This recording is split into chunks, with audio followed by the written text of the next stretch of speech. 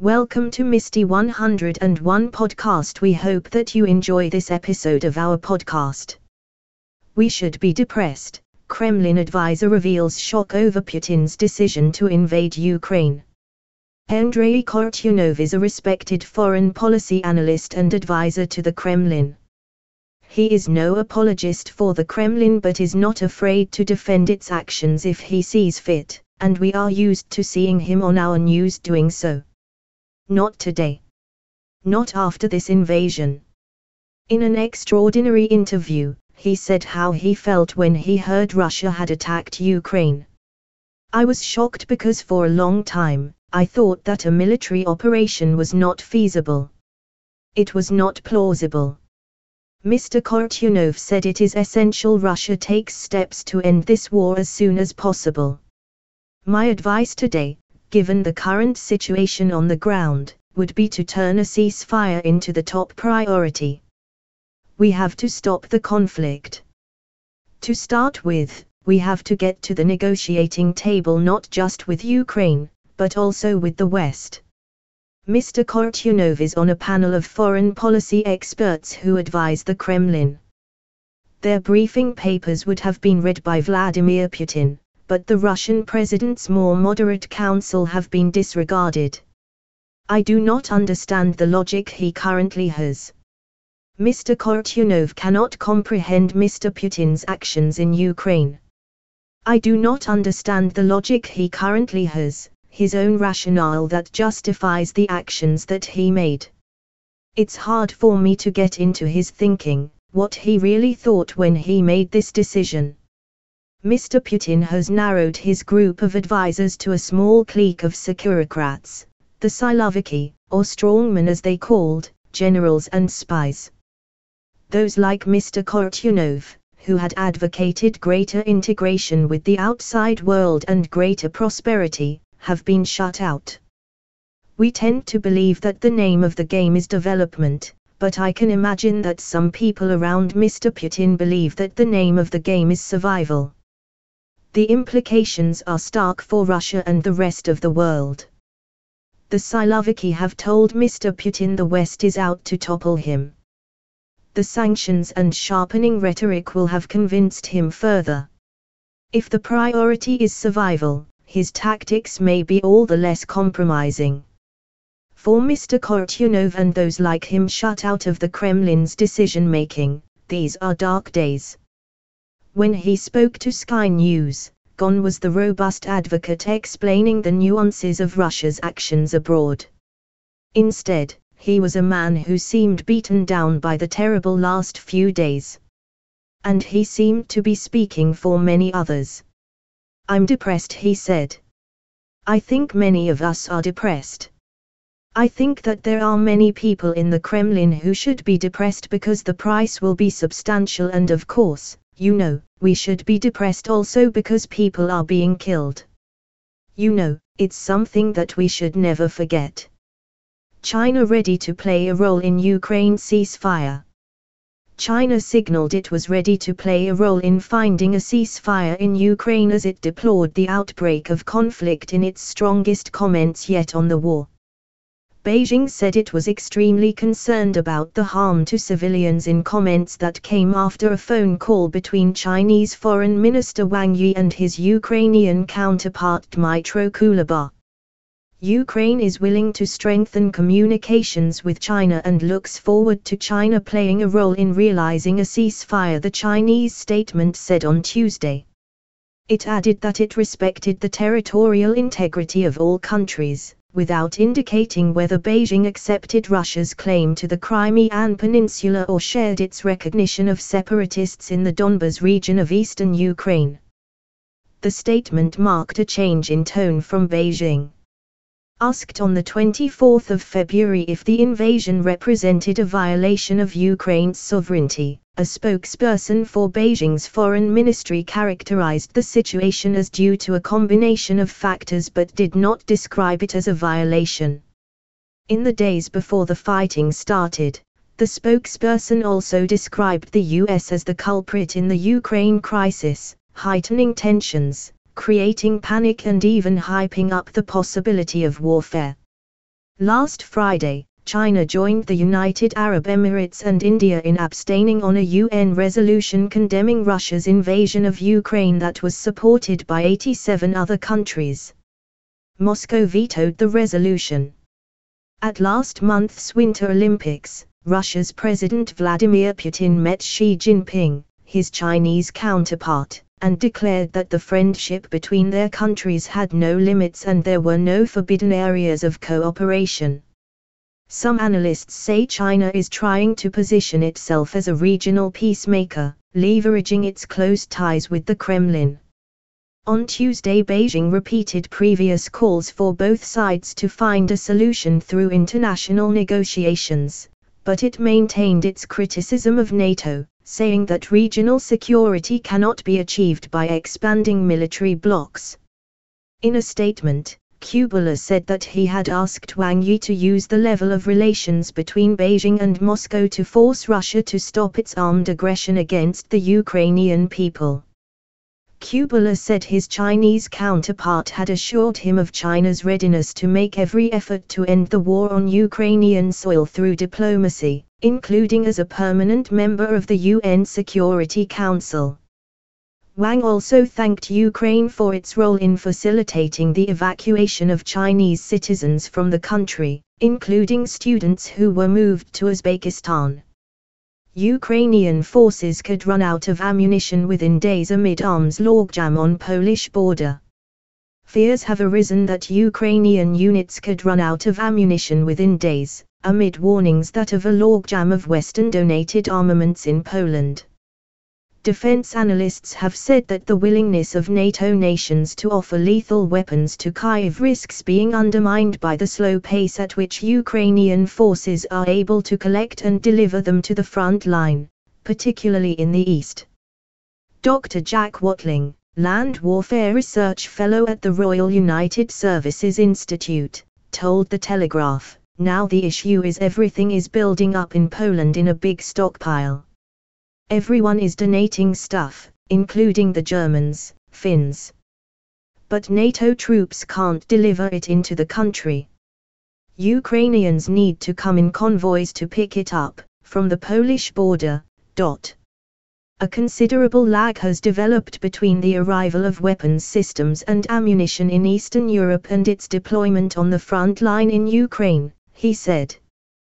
There are now concerns that Ukrainian units in Kharkiv, a city in the northeast, and Donbas, a region in the east, could run out of ammunition within days.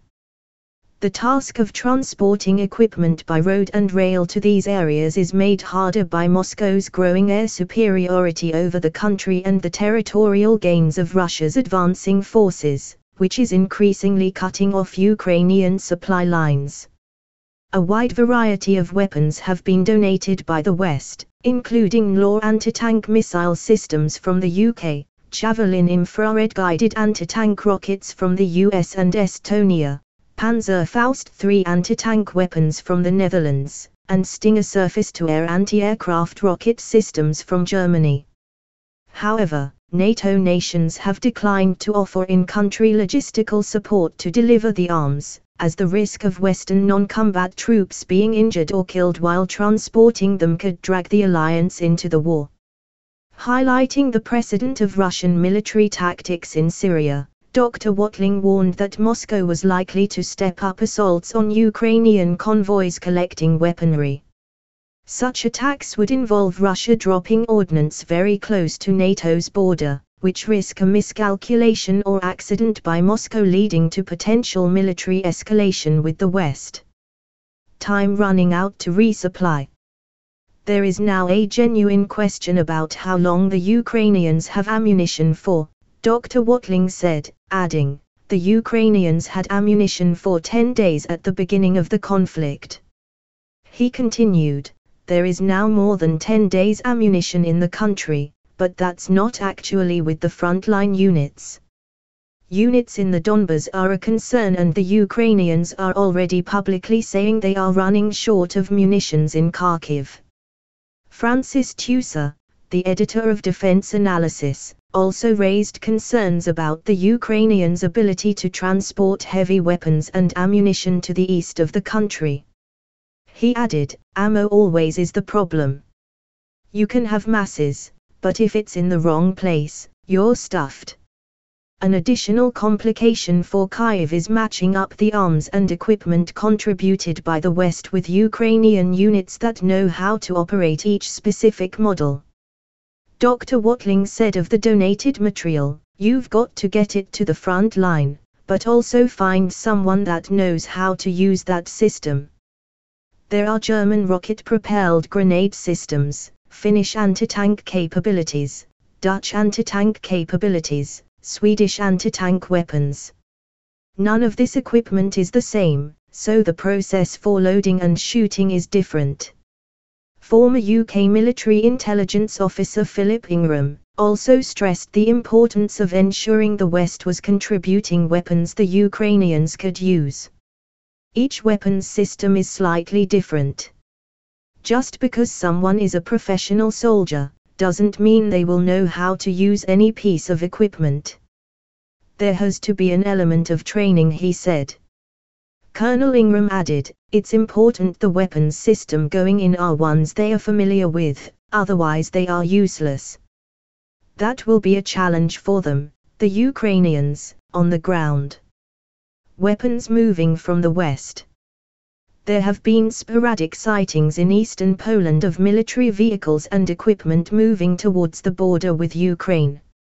On Tuesday morning, a convoy of 6 armored vehicles was seen leaving the E40 motorway, possibly heading in the direction of the railway town of Potemisa, where thousands of fleeing Ukrainians have been arriving over the past few days. The town is close to the Medyka border crossing with Ukraine, which could provide a point of entry for military equipment being sent from the West. There have been other sightings of military equipment on the move, in some cases on unmarked vehicles, disguising their country of origin. On Sunday, a convoy of 4 low loaders, each carrying 1 battle tank, was seen on the E40 heading east from the Polish city of Oteso towards Ukraine. Oteso is just a few miles from the Polish military airbase of Oteso-Jasionka, where over the weekend RAF C-17 transport planes made a number of sorties. There was little sign of large numbers of heavy military vehicles and equipment being readied at the airbase in advance of it being moved by road to the Ukrainian border, just 60 miles away. But the airbase, which is close to Oteso's civilian airport, is well placed to provide a staging post for the sort of equipment and battle vehicles desperately needed by the Ukrainian forces. At the Oteso-Jasionka airbase on Tuesday, soldiers could be seen patrolling the tarmac and perimeter fence. Several armored cars and low loaders were parked near the airbase buildings. Car owner in disbelief at extortionate £31k bill for repairs at Nottingham dealership. An Audi owner has said he is in disbelief at being charged more than £31,000 by a Nottingham dealership for a new gearbox.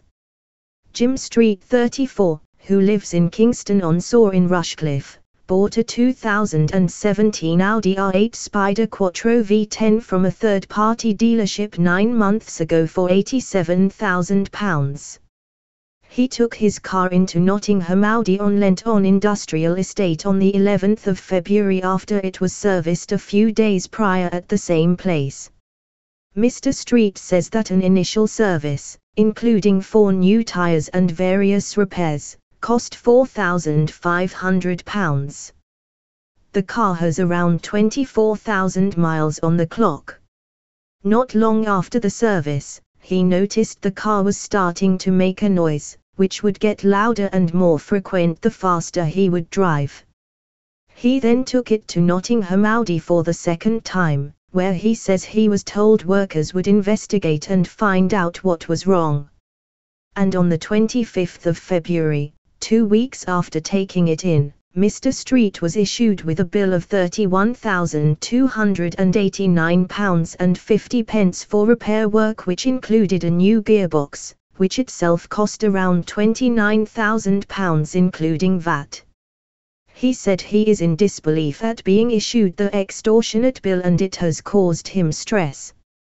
Mr. Street said, "I'm in disbelief, I've never had an experience quite like it. That's enough for a deposit on a house. Who has that kind of money to give out and say here you go, crack on? It's a dream car for me and I'm having to pay for it and have not got it. Getting that bill was quite a shock and I've had to adjust to receiving such a bill.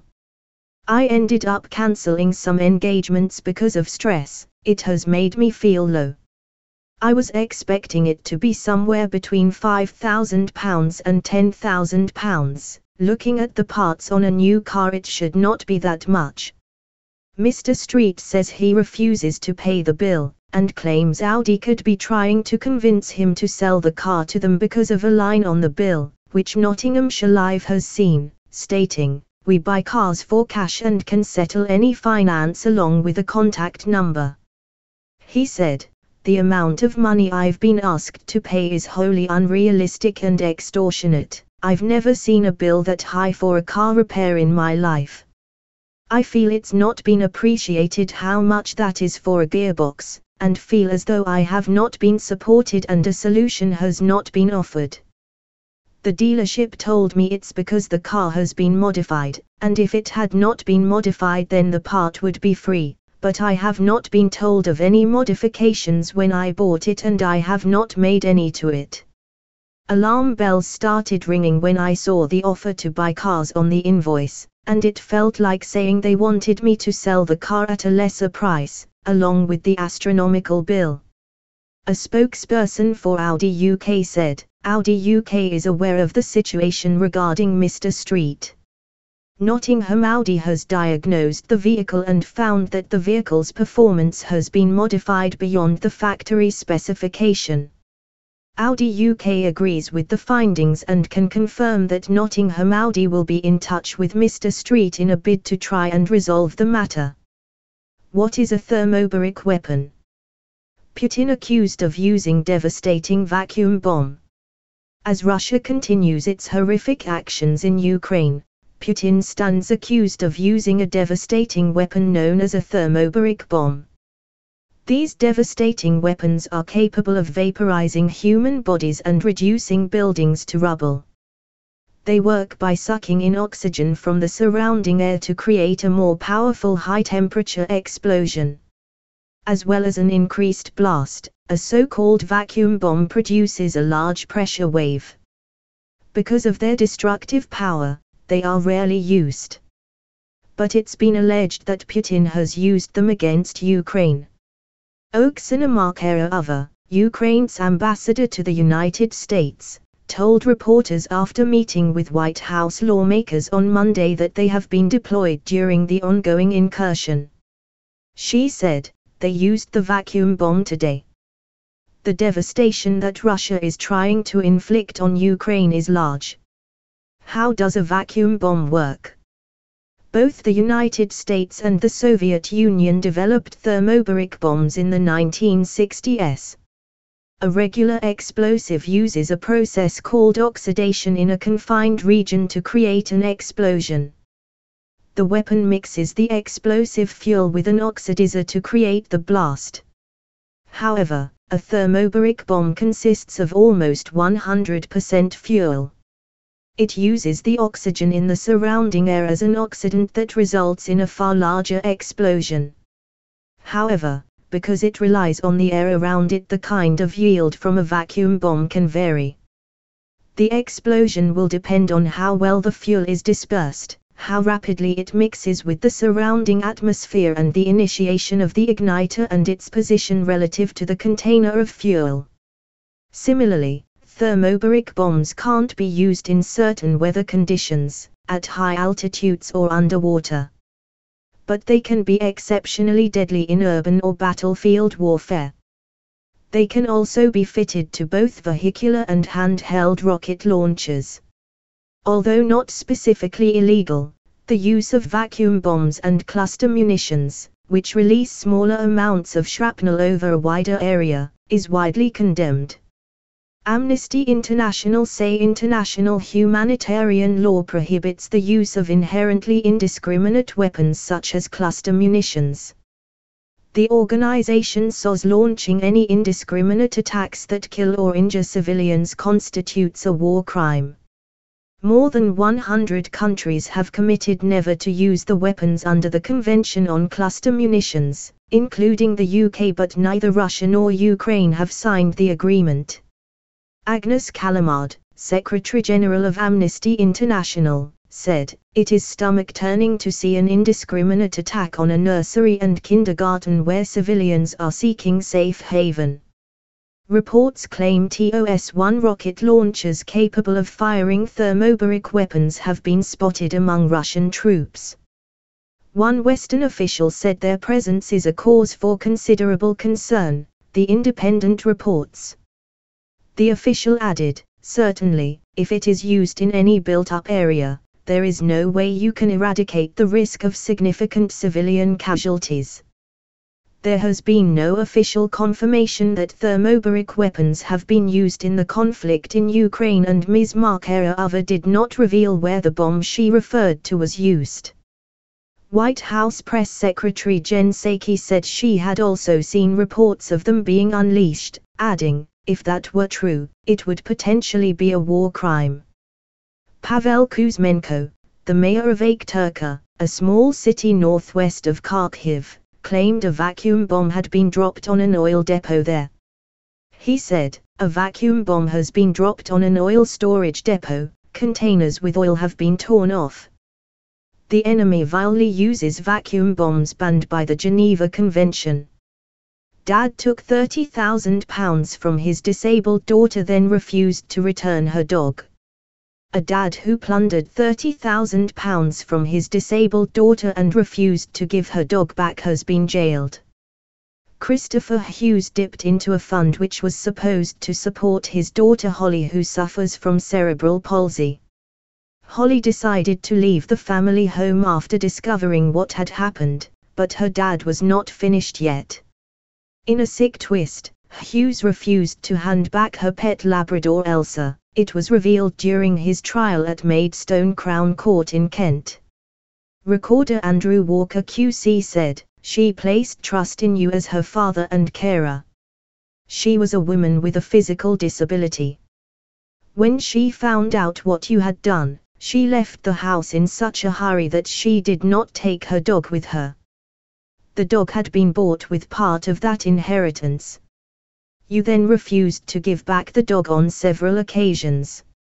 Holly's money had been inherited from an uncle and was placed in a trust fund in her name. But Hughes, who has been her registered carer since she was 5 years old, had the PIN number and card for the account. He began dipping into the account in 2017 and by March 2020 had burnt through £29,000. Leaving almost nothing for Holly.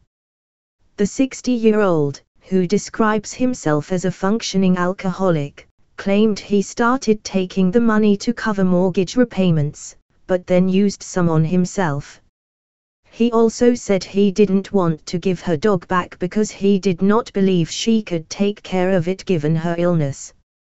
His barrister Simon Smith said, "He is deeply ashamed of what he did and is sorry for what he did. He made admissions to the police from the outset." He also said Holly had written to him because she was concerned about his drinking problem, saying, "I am worried that you will die like Mom did. I am begging you to get help." Mr. Smith pointed out Hughes was now in the process of returning the missing cash after releasing equity from his home, and it should be completed within a month. The dog was also returned at a previous court hearing. Holly, who watched the proceedings from the public gallery, told the judge in a victim impact statement that she was devastated and traumatized by the experience and said it had affected her mental health. Before sentencing, the judge paused to check whether putting Hughes behind bars would have a negative impact on Holly's welfare. Prosecuting John Connor discussed the matter with Holly before confirming that it would not, and the judge promptly jailed Hughes for 18 months. Addressing Hughes, who had admitted 2 theft charges from his own daughter, he said, "I am told that you are deeply ashamed and sorry about this. I accept that you feel shame, but I am less convinced to the degree you feel remorse about the impact on Holly. This is so serious that only a prison sentence can be justified. He also ordered an investigation under the Proceeds of Crime Act. Everton urged to cut ties with Usman North by MP. Everton have been urged to cut ties with billionaire Alisher Usmanov by Chris Bryant, the Labour MP who last week said Roman Abramovich's assets should be seized.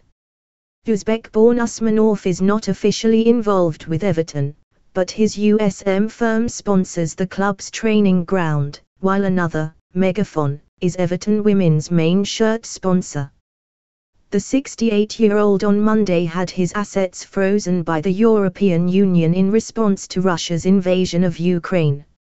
Speaking on Tuesday in Parliament, Labour MP Chris Bryant said he expected Usmanov to be sanctioned by the UK in the near future, and added he believes the same prospect has left Blues owner Roman Abramovich terrified. Last week in the House of Commons, Bryant said Abramovich should have his assets seized. I am not a politician. Thomas Tuchel appeals for Roman Abramovich questions to stop FIFA. UEFA suspend Russia Everton investor hit by sanctions. How pressure built on FIFA, UEFA to ban Russia, boycotts, bans and more. Bryant on Tuesday said, Alisher Usmanov has already been sanctioned by the EU but not yet by the UK. But I suspect he will be pretty soon on a UK list and Everton should certainly be cutting ties with him already. Roman Abramovich, well, I think he is terrified of being sanctioned, which is why he is already going to sell his home tomorrow and sell another flat as well. My anxiety is that we are taking too long about these things. I have a suggestion about what might help. I fear that the government is frightened of lawyers' letters from all these oligarchs' friends. One way to circumvent that is if ministers just read into the record a proceeding in Parliament, all the sanctioned criteria, and then they'd be protected. Sky Sports News has contacted Abramovich's representatives. Usmanov released a statement on Tuesday via the International Fencing Federation where he was president since 2008. The statement read, on the 28th of February, 2022, I became the target of restrictive measures imposed by the European Union. I believe that such decision is unfair, and the reasons employed to justify the sanctions are a set of false and defamatory allegations damaging my honor, dignity, and business reputation. I will use all legal means to protect my honor and reputation. I hereby suspend the exercise of my duties as the President of the International Fencing Federation effective immediately until justice is restored. Anger as Priti Patel says Labour MPs cannot be trusted with security briefings about Ukraine. Priti Patel has sparked anger by suggesting Labour MPs cannot be trusted to receive security briefings about threats to the UK from the crisis in Ukraine. The Home Secretary made the comment in defending her claim that the UK cannot be more generous to refugees fleeing the Russian invasion because of the strongest security advice. I'm sure if the party opposite wanted a security briefing from our colleagues, we'd happily provide one, she told Labour, during a Commons statement. But, at the same time, I'm very skeptical of how they treat and respect security advice. The allegation came despite Ms. Patel, infamously, being sacked from Theresa May's government for holding secret meetings with the Israeli government. Angela Eagle, a Labour MP and former minister, called the comment disgraceful as Ms. Patel failed to explain why security concerns rule out welcoming more refugees from war-torn Ukraine. Jackie Smith, a former Labour Home Secretary, tweeted, "That's an unwarranted slur on the current opposition and unworthy of a Home Secretary." Ms. Patel hit out as she was forced to backtrack partially on her refusal to open the door to more Ukrainian refugees, apparently under pressure from Downing Street. More family members of Ukrainians in the UK, parents of adults, grandparents, adult offspring and siblings will be eligible, instead of just spouses and children. And individuals, charities, businesses and community groups will be able to sponsor Ukrainians to work in the UK, outside of normal rules on salaries and language spoken. However, Ms. Patel is still refusing to waive visa rules as the EU is doing, and she admitted she had no idea how many people would take up the UK's schemes, or how quickly. Boris Johnson has claimed up to 200,000 Ukrainians could come as family members, but the Home Office has been unable to say how the estimate has been reached. Ms. Patel told MPs, "We should be very honest and level with everyone. We do not know the numbers of people that would seek to come to the UK." The Home Secretary again insisted security fears stand in the way of a more generous policy, pointing to the chemical weapons attack in Salisbury in 2018. Russian troops are seeking to infiltrate and merge with Ukrainian forces, she told MPs, adding there are extremists on the ground in Ukraine. Given this and also Putin's willingness to do violence on British soil, and in keeping with our approach which we have retained consistently throughout all emergency evacuations including in Afghanistan, we cannot suspend any security or biometric checks on people we welcome to our country. We have collective duty to keep the British people safe, and this approach is based on the strongest security advice. We hope that you have enjoyed our podcast. We thank you for your support. We hope to see you again next time.